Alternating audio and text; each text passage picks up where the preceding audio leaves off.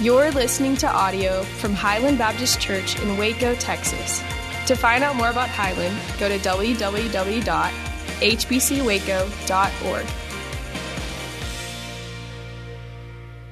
We live in a world that constantly yells at us to live selfish lives. But we also have the Word of God and the Spirit who whispers to us constantly to live lives that are selfless. So how is it that we listen to the whisper of God's Word, the whisper of God's Spirit to live a selfless life in a self-centered world when the world constantly is yelling at us to be as self-centered as we can be? These coming several weeks, we're going to be in the Gospel of Mark together to learn to pattern our lives after the servant Jesus, to look into the life of God's Son, the servant Jesus Christ, to learn this summer how we, through holy sweat, can live a life that is selfless in the middle of a self-centered world. So if you have a ribbon in your Bible, you may want to mark it there in the book of Mark, the Gospel of Mark, because that's where we'll be for the next several weeks here at Highland. And as we make our way to Mark chapter 1, I want to give you some background. And maybe you're very familiar with the Gospel of Mark and all the things that are happening there, but it might be a wise thing for us today to have some background on Mark's Gospel, a little context, so we know what we're walking into these next several weeks together. Here's the very first thing you need to know about the background of Mark's Gospel, and this won't be a surprise to you. It was written by Mark. Actually, John Mark is what his name was. He dropped the John and went by Mark through the majority of the New Testament. John Mark was the cousin of Barnabas. We learned this over in Colossians chapter 4. Barnabas, of course, was one of the missionary partners of Paul. He was from Cyprus. He was a very intelligent man, and his cousin was Mark, and so they were family. Mark also went on the very first missionary journey that Paul and Barnabas went on. You might remember this if you've studied the New Testament before. This might sound familiar, maybe brand new news to you. It wasn't a very good journey for Mark. He got about halfway through or so, made it to the region of Pamphylia. And there in Pamphylia, things were dry, like spiritually dry. We only have one salvation recorded in the New Testament during that time. And Mark just gave up. He quit. Like the most difficult portion of the journey was still ahead of them. The most arduous part of the journey was still ahead of them. And so Mark, probably being immature, Mark probably being a little bit younger, he just gave up. He quit. He's like, I'm done. And he just turns back and he goes home. Well, fast forward a few years, and now Paul and Barnabas are about to leave on their second missionary journey, and this is recorded in Acts chapter 15 for us. And they're about to set sail, and guess who showed up at the docks? Mark. He's like, hey, I'm ready to go this time. And Paul goes, no, you're a quitter. I'm not taking you with me. Like last time I took you, you just gave up halfway. We needed you there, and you failed on that trip, and so I'm not going to take you. Paul understood the rigors of pioneering missionary journeys. It was going to take a lot of endurance. It was going to take someone that had zero quit in them. So Paul says, no, you're not going with us because you're a quitter. Well, blood is thicker than water. Barnabas begins to argue with Paul, saying, wait a minute, this is my cousin. Like, we need to give him a second chance. And Paul's like, no, he's a quitter. He's a failure. We're not bringing him. And so now Paul and Barnabas are starting to have some problems on the dock before they leave. And so Barnabas decides, I'll take Mark with me, my cousin. We'll go off and do our own missionary journey. And Paul finds a brand new missionary partner named Silas, and they take off on their second missionary journey. And really throughout it all, God kind of uses all of this. And now there's not just one team of two. Now there's two teams of four. And they're going out and they're spreading the gospel, and they're encouraging the churches and planting churches and sharing the gospel of Christ, and people are being saved. Well, you fast forward the rest of Mark's life, and now it is toward the end of Paul's life. And guess who Paul wants to see? He says, bring me Mark, for he has been profitable in the kingdom. Paul wants to see the quitter, because now Paul says God has done something in Mark's life. God has restored him. God has redeemed him. I just wrote this down in my notes to pass along to you today. This is good news for the Christian. If you've ever quit or failed, God restores and redeems. I would imagine this room is filled with quitters. And this room is filled with failures. At times we look and go, man, I just feel like I've quit on God. And let me tell you, if you feel like you ever quit on God, God has not quit on you. He's a faithful God. And even in the biography of Mark himself, we see that God forgives and that God redeems. How about this? The missionary quitter becomes the gospel writer. God restores Mark. God can restore you. God can forgive you. God is, Christian, listen, God is committed to you. He is committed to you to mature as a disciple. He is committed to your life. God is committed to you, Christian, for your eternity. And even in the small biography of Mark, it speaks of God's desire and ability to redeem and restore people. Listen, when you're broken, God doesn't throw you away. He's a redeeming God. He is a restoring God. And so we see here Mark, he's the cousin of Barnabas. He is on the very first missionary journey, and he quits on that journey. But then how in the world would Mark even know what's happening in the life of Jesus? Because the Gospel of Mark is all about the life of Jesus. And you probably know this, Mark wasn't one of the disciples. As far as we know, he was nowhere around in the time of, or nowhere around geographically in the time of Jesus. How is it then that Mark was able to write down the gospel of Jesus here in the Gospel of Mark? Well, we know also as you continue to go through the New Testament that Mark was discipled by Peter. Peter, he also knew something about quitting and failure himself, and now he was redeemed by the Lord, and now he's discipling Mark, and in discipling Mark, he is passing down to Mark all of the stories of Jesus, all the activities, the acts of Christ, the miracles of Christ, the cross of Christ, the resurrection of Christ, the ascension of Christ. And so some theologians actually call the Gospel of Mark the Gospel of Peter as told to Mark.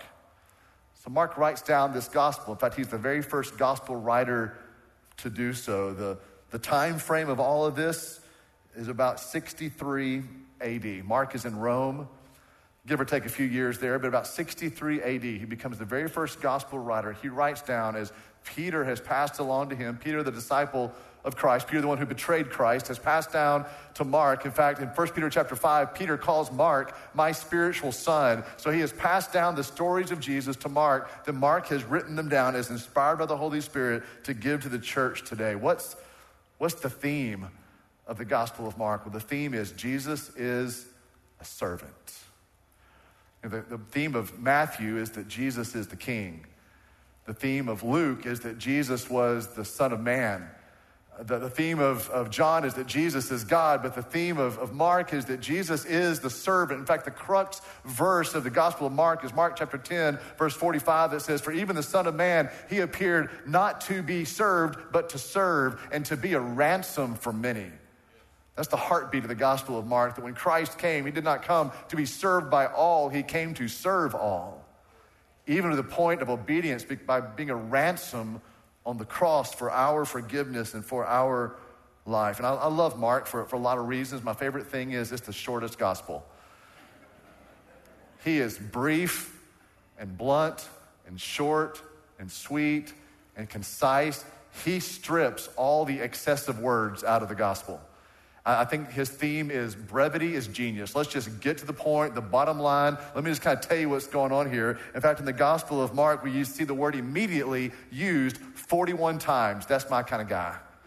And immediately this happened, and immediately this happened. In fact, in our few short 20 verses today we're going to look at, I think the word immediately is used 4 times. And so Mark is constantly going from one scene to the other scene, taking out all the excess words, and he's just going from this scene to this scene, short and sweet, bold and blunt, and brief. This is the Gospel of Mark. Now, why is that probably important to see? Because really Mark has no time to talk about anything else but Jesus living on a mission.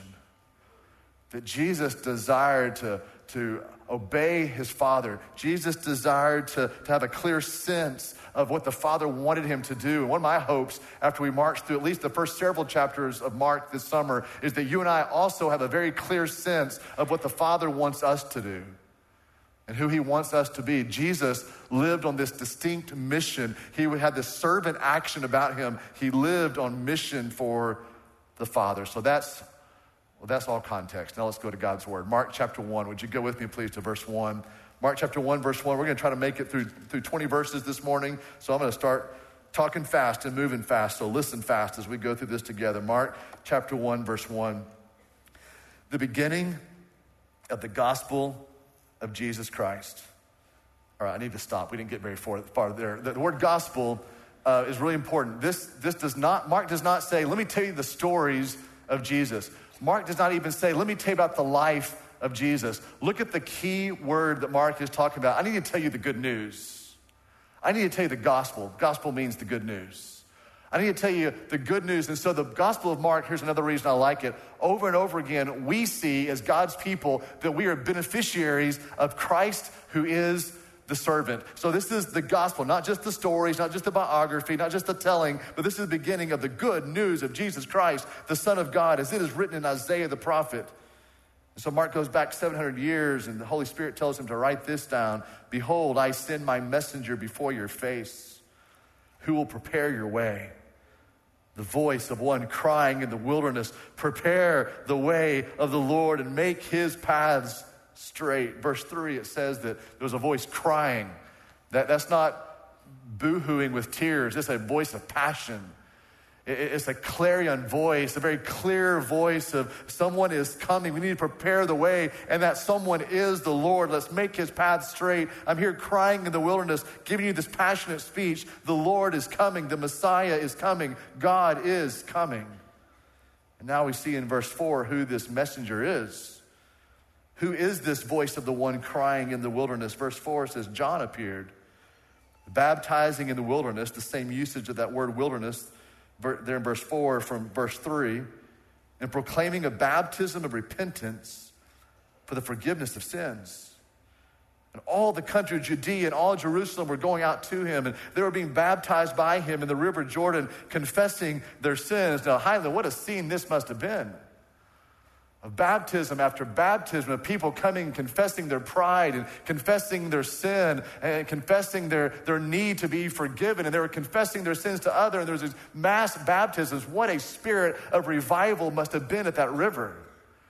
And it wasn't just a few people trickling down. Mark is very clear to say here, and all the people of Judea and all the people of Jerusalem, now certainly not every single one, but it was just a mass of people coming to the river, coming to confess their sins, coming to proclaim and believe this good news of God. What a scene of faith. What a scene of revival.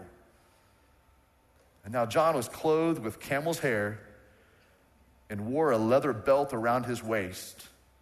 And look at this keto diet, and he ate locusts and wild honey. Isn't that strange? Like, here's Mark, right? Brief and to the point and like short and sweet and bottom line, and he takes the time to write out what this voice in the wilderness was wearing and what his diet was.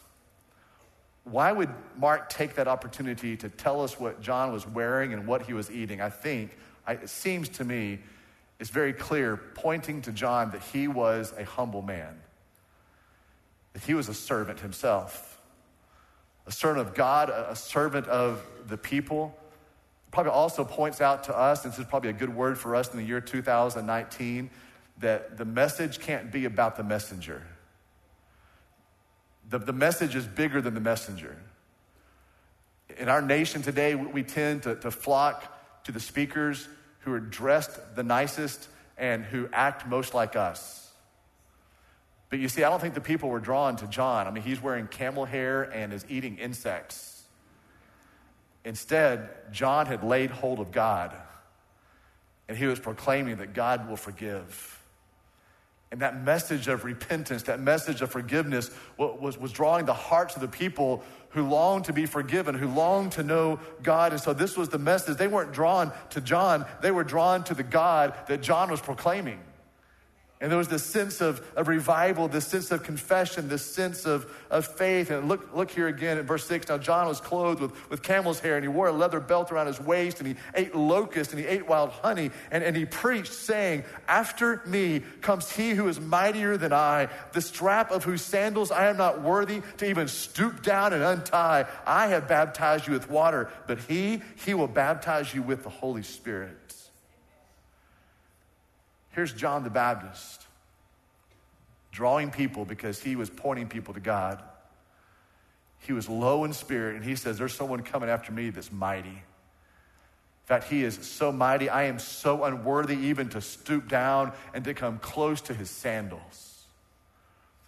I wrote in my notes this week to pass along to you, in this spirit of John, we see the spirit of a servant. Here's what I wrote down for you to write down if you want to. To have an accurate self-view of being a servant, we need an accurate biblical view of Jesus. And I think John had that. he knew that he was preparing the way of who? The Lord. And I know that word Lord is kind of overused sometimes in church circles. You know what it means? Boss. The boss is coming. The one who is in charge is coming, and we need to make the paths straight for him. In other words, our hearts need to be prepared because the King is coming. The Lord himself, the boss, is coming, and he is mightier than I am, and I am so low compared to him, I can't even stoop down to touch his sandals. All I can do is baptize with water, just physical, natural water, but when this one comes, this King comes, when the boss comes, he's gonna baptize you with the Spirit of God. He had an accurate view of Jesus. Because he had an accurate biblical view of Jesus, he had the right self-view of his own servant nature. I would say that none of us in this house this morning will truly develop as a servant of God until we truly understand you and I are under the authority of a king. He's the boss. And we will always struggle being servants of God and even servants of one another until we have a true biblical, accurate understanding of who the King is. And that as sons and daughters of God, we live under the authority of this King. In fact, Jesus, interesting, said of John the Baptist back in the Gospel of Matthew chapter 11, verse 11, that this John the Baptist, he was the greatest man ever born of a woman. That's how much Jesus esteemed John, but look how much John esteemed Jesus. I can't even stoop down to untie his sandal. He is mightier than I.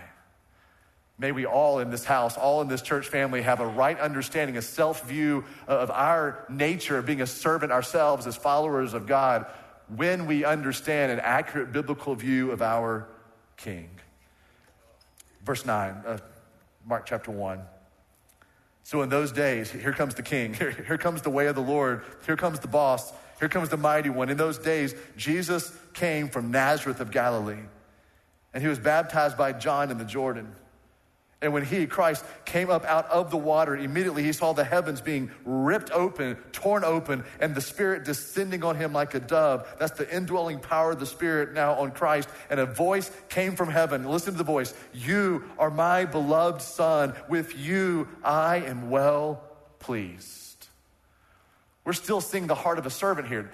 Jesus submits himself to John to be baptized. In the Gospel of Matthew, we see that John the Baptist is like, no, I can't do that. Like, you're the Son of God.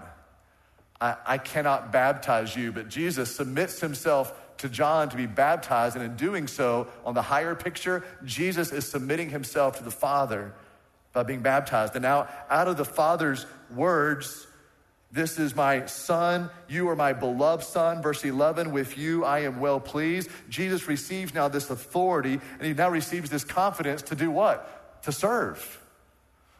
The Father has told him, you're my Son, not just my Son, you're my beloved Son. Not just my Son and my beloved Son, you're my beloved Son in whom I am well pleased. And in that, Christ now has the authority and the confidence to serve. You see, this is his coronation as a king, but also his inauguration as a servant. So for the remainder of the Gospel of Mark, we see Jesus living out this life of being a servant to his Father and a servant to others. And Jesus just operated out of this identity here as the Son of God. And I would say to you, Highland, we do the same. You can mark this in your notes. We have the authority and the confidence to serve others because of our identity as daughters and sons of God. You see, this is where Jesus received his authority to serve. In the same way, listen, if you're in Christ Jesus, you're a Christian here today, God is well pleased with you. God is well pleased with you.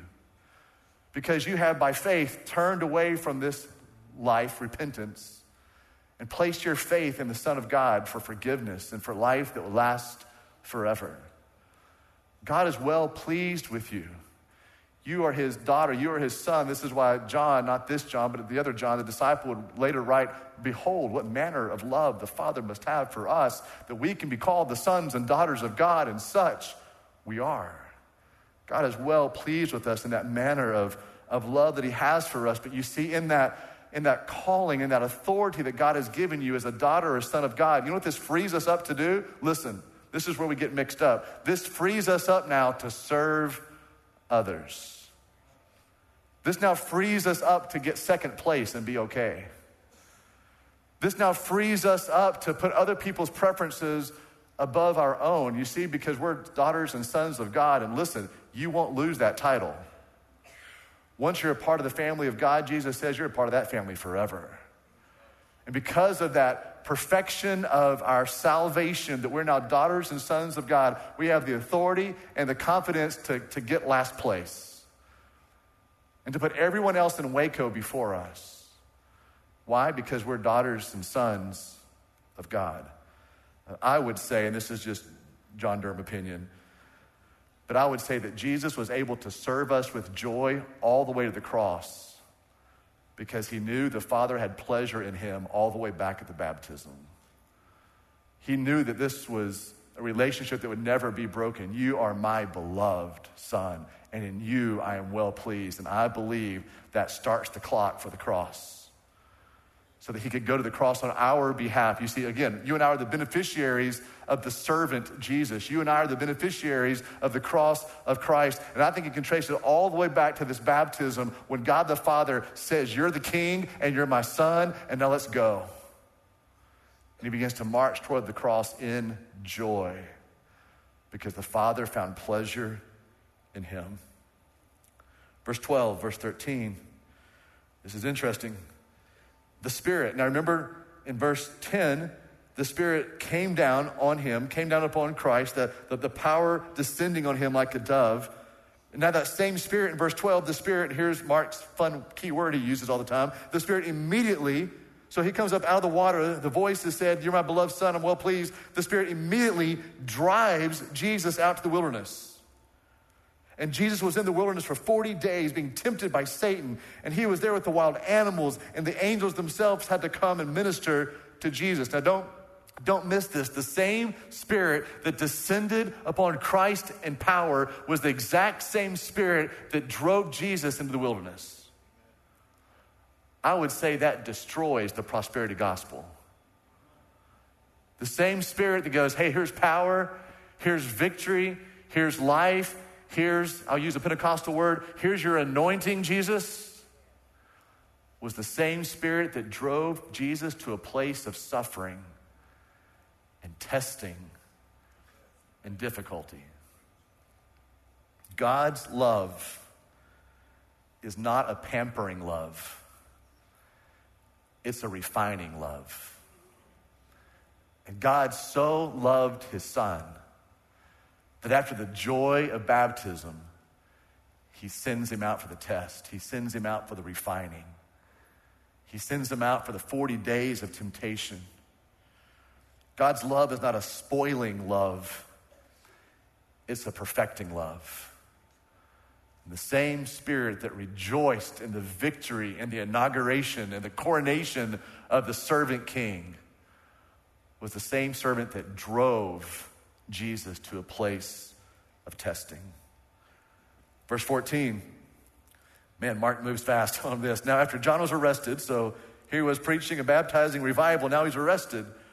Jesus came into Galilee, and Jesus came proclaiming the gospel. There's that word again, the good news of God, saying, the time is fulfilled and the kingdom of God is at hand. Repent and believe in the gospel. Now let me just tell you that verse 15 right there seems like a very short verse, but I would submit to you today, it's one of the most consequential verses in all the New Testament. I would say today it's one of the most hugely consequential passages, just that one sentence, in fact, just those few words, the time is fulfilled. Because the word time right there in Greek is the word kairos. And kairos does not mean like a date on the calendar or looking at your watch and wondering what time it is. Kairos is like a turning point in history. Kairos is like a sovereign moment. It's like an epical hour in human history. The time has come. So when the time has come, when Jesus says the time has come, you know what happened right there? The Old Testament was gone. The New Testament has come. The time has come. When Jesus said the time has come, it means that all the prophecies of the Old Testament were fulfilled in that one sentence. The time is now here. The time is now fulfilled. The invisible kingdom of God was now made visible. The mystery has been unwrapped. The kingdom of God was there because the king was there. The time is fulfilled. The New Testament is beginning. Here's the new testimony of God. The kingdom of God is at hand. The King himself is here. What is our response to that? To repent, to turn from sin, and believe in this good news. And we'll come back and revisit that in a few moments.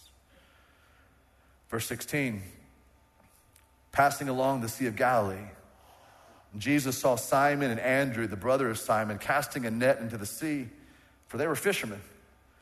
And Jesus said to them, I love this, follow me, and I will make you become fishers of men. And immediately, I underlined it, I think, for you on the screen behind me. There's one of Mark's favorite words, but I love this. Immediately, they left their nets and they followed him. So Jesus goes on a little further and he sees James, the son of Zebedee, and John, his brother, who were in a boat. They were mending the nets. And immediately, Jesus calls out to them, and they left their father Zebedee in the boat with the hired servants and just followed Jesus. This has always fascinated me. There had to have been this authority and the directive command, hey, come follow me. There was not this introduction of, hey, my name's Jesus, first of all, we'll start there. I just got baptized, just went through 40 days, came from heaven, I'm the Lord, I'm the boss, and I'm God's son, and I'm looking for some men. We're going to go on an adventure for about 3 years. It's going to end a little weird, but I would love for you to come and join me if you want to. Like, I know you're probably fishing and doing stuff right now. Follow me. And they dropped their stuff. And poor Zebedee, I've always thought about Zebedee, like James and John, just leave him in the boat with the hired hands. Now, this was not some one-pole fishing business. This was a family business going on. They had hired servants in that boat, and they drop it off and drop it all, and they just go. Oh, fishers of men, that's what we want to do. Follow you? Yes, we'll follow you. Again, this is going to be one of those videos. If Jesus has a video player in heaven, I want to see that scene. I want to watch that. And I just want to see how that happened, because it sounds like here in Mark, and really all of the Gospels pretty much give the same description. There wasn't a 24-hour window of contemplation. There wasn't, a family meeting. There wasn't, hey, can I sleep on this for a couple of days, Jesus, and I'll get back to you. It wasn't, let me talk to some of my friends or kind of send a text out to kind of see what other people think and put a poll on Twitter and see if maybe I should follow Jesus or not follow Jesus. It was, I will drop everything. And here's what I put in my notes for you to write down this week. You know you're growing into the character of Christ when immediate describes your obedience. You know that you and I are both maturing as Christ followers, that we're developing more and more every day into the character of Christ, which, by the way, is the will of God, that you and I are conformed to the image of Christ, when the word immediate can describe our obedience. God, your word said it? Okay. Your Spirit's directing me, and it's in accordance to Scripture, and it's for the good of others? Yes. I'm not going to debate this. I'm not going to even pray about this. If you've told me, yes. We know that we're growing into the character of Christ, developing his disciples when the word immediate can describe our obedience. Here's what I'll do this morning. I'm going to kind of start wrapping this up. I'm going to do this every Sunday morning for the next several weeks that we're in this series. I just want to give you some, I hope, really practical ways that holy sweat can be practiced this week in our lives. I think it was my dad that I first heard say this: a Sunday morning sermon isn't worth anything unless it changes your lifestyle on Monday morning. So maybe here's some really practical ways that you and I can practice some holy sweat this week. And I'm gonna give you 5 quick things, and I'm not telling you to do all 5 of these things. I'm not telling you to do any of them. I'm just asking you to ask the Lord, is this a way that I can practice some holy sweat? Is this some way that I can have an accurate self-view of being a servant of God and a servant of others? So here's just some ways that holy sweat can be practiced in our lives in Waco this week. Number 1, meet a neighbor and bring a pie or a cake or cookies with you. Especially if you're an awkward conversationalist, Don't just go up to someone's house, knock on the door, and stand there waiting for a conversation to happen. Cakes, pies, cookies, that's always a great way to kind of break the ice. And so maybe there's some neighbors that you don't know yet, or some neighbors kind of like Jennifer and I that we should know, we just don't know yet. And so for us, it's going to be a week of probably making a cake, making a pie. I'm not going to make a cake. Jennifer will make a cake, make a pie. I'll buy some cookies from H-E-B and bring them to our neighbors, introduce ourselves to them. That's a great, for some people, it'll be the sweat in the kitchen making it. That's a part of understanding the servanthood nature. And for some, I understand, especially introverts, it's going to be the sweat you produce by standing at a door of someone that you don't know. You're please, Lord, don't let them be there. Oh my gosh, they're coming to the door and there they are. I would encourage you to do that. It'd be a great way to practice some holy sweat this week. Meet a neighbor and bring pie, cake, or cookies and get to know people around you. Here's the second thing. Write a letter or make a call to someone who is grieving a loss. I think if you thought about it for a few moments, you could recall someone who lost a spouse, lost a child, lost a parent these past several months. And most of you are well acquainted with the grief cycle. Right when you bury a loved one, a parent, a spouse, a child, there are so many people, so many calls, so much food, and there's about a 5 to 10 day window where you feel so loved and so supported, and then it's about week 2 that the loneliness sets in, or the nature of life, someone else dies, and family and friends kind of rush over and triage emotionally that person. So maybe a good way to practice some holy sweat this week is to reach out to someone that you know is still grieving, and maybe that funeral was a few months ago and they need a call or they need a letter from you. Here's the third thing, really practical. Bring some canned food to Shepherd's Heart. Shepherd's Heart Ministry is right around the corner from our church. It's at 34th and Bosque. And every week they feed about 550 to 600 people in our city. Last year alone, in 2018, they fed 29,000 people in Waco. So maybe a great way to express or produce some holy sweat this week is to go through your house and go through your pantry and pull some cans. I'm not asking you to get rid of the cans of the things that you hate, right? The pumpkin pie filling that's been in there for 3 years. I'm asking you to put some vegetables or some canned food in there that you like, that you would eat yourself, and put that in a box. I even gave you the hours on the screen behind me. Good Shepherd is open. Shepherd's Heart Ministry is open Monday, Tuesday, Wednesday, Friday from 8 to 1. And then on Thursday, it's open from 8 to 6 because Thursday is our distribution day. That might be a great way for you to produce some holy sweat, to follow in the footsteps of a serving king who came to serve others, for you to bring some food to Shepherd's Heart this week, just right around the corner of our church. Here's number 4. Take time to meet one person around you this morning in this gathering when this gathering is concluded. I put that so you wouldn't start turning around right now and talking to people, but when this gathering is over. And I know, again, for some, like, man, I could do that every week. I know there's others, it's a struggle. It's a discipline of hospitality to get to know some people around you. But that might be, again, a nice, fairly easy holy sweat moment today, just to go up to someone before they leave and go, hey, I know I always sit in the exact same chair. You always sit in the exact same chair, like 2 chairs in front of me, but I've never met you before. Hey, my name is, and then fill in the blank with your name. That might be a good way to produce some holy sweat for some of you introverts today, to get to meet some people around you. Here's the last thing, and maybe a little bit more serious on this. Give if you've never given, and give more if you have. And I'm talking right now, money. So now everyone's starting to holy sweat some, right? Just money. I know there's the time and the talent, that's part of it as well, but there's no escaping that there is a call in our lives as followers of Christ to give financially.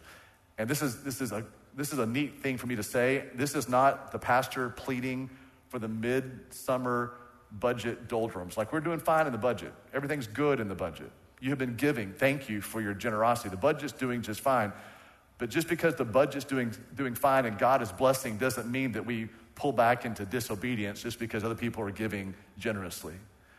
So I'm just saying, if you've never given before, I challenge you to sweat it out a little bit today and give. If you do give, I would encourage you today to give more, just to follow in the footsteps of a servant king who gave it all. So a great way to produce some holy sweat this week, to practice some holy sweat, is to give if you've never given, give more if you have. And here's my last statement.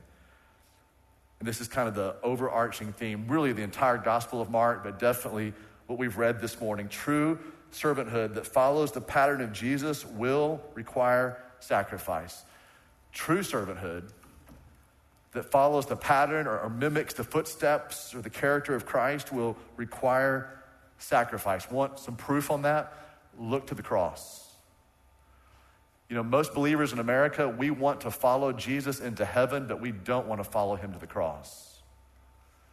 But in following Jesus to the cross, we exhibit probably the height of our desire to serve like Jesus in a self-centered world.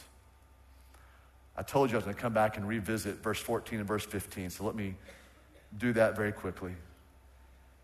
Now, after John was arrested, Jesus came into Galilee. He was proclaiming the good news, proclaiming the good news of God, the gospel of God. And here's what Jesus was saying: the time is fulfilled. The New Testament is opening up. The prophecies are now seen before you. The kingdom of God is at hand. What was once invisible is now visible. The kingdom is here because the king is here. Now, what should we do because of that? Repent and believe.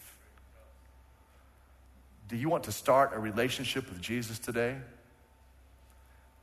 Circle those two words. I did in my Bible. Repent, which simply means turn away from your old life, and believe.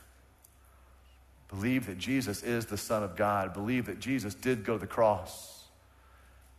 He died in our place. He died for our sin, and then he was buried, and 3 days later he rose. Believe, and you'll be saved and begin a relationship with Jesus. But I know a lot of you here today, you're believers already. Became a believer as a child, became a believer as a student, became a believer a few years ago. And you say, okay, preacher, so that's repent and believe. I guess that's just for people who aren't Christians, who want to become Christians. I'm telling you, family, brothers and sisters in Christ, if you want to grow in your faith this week and you want to grow into the character of Christ, you know what our daily practices should also be? Repent and believe. Repent and believe. Let's follow into the footsteps of the servant king, Jesus. Would you bow your head with me, please, as we pray together? Father, thank you for the Gospel of Mark, the beginning of it. We are ready, God, this summer to sweat it out. God, to be a servant just like Jesus, to follow in his footsteps. This good news for all of us this morning who have ever quit before or failed before. God, maybe there's been times we have quit on you or given up on you, but God, you have not quit on us. You have not given up on us. You're a God who forgives, a God who restores. And God, this week I pray you'd give us the grace, not just to follow Jesus into heaven, but to follow Jesus to the cross. Knowing that the patterns of our boss, the patterns of the Savior, the patterns of the King was to serve God and to serve others. The Son of Man appeared not to be served, but to serve and to become a ransom for many. God, give us the grace to practice some holy sweat this week, to put others above ourselves, to be okay with last place, to serve like Jesus served. God, I pray you give us the grace to maybe do one of those things on the list of 5, real practical ways to serve like Jesus. Thanks for your grace. We thank you, Jesus, that you have come. And even now, we can prepare the way of the Lord in our lives by mimicking the servant king. It's through that name, the name of Jesus, that we pray. And we joyfully pray together. Amen.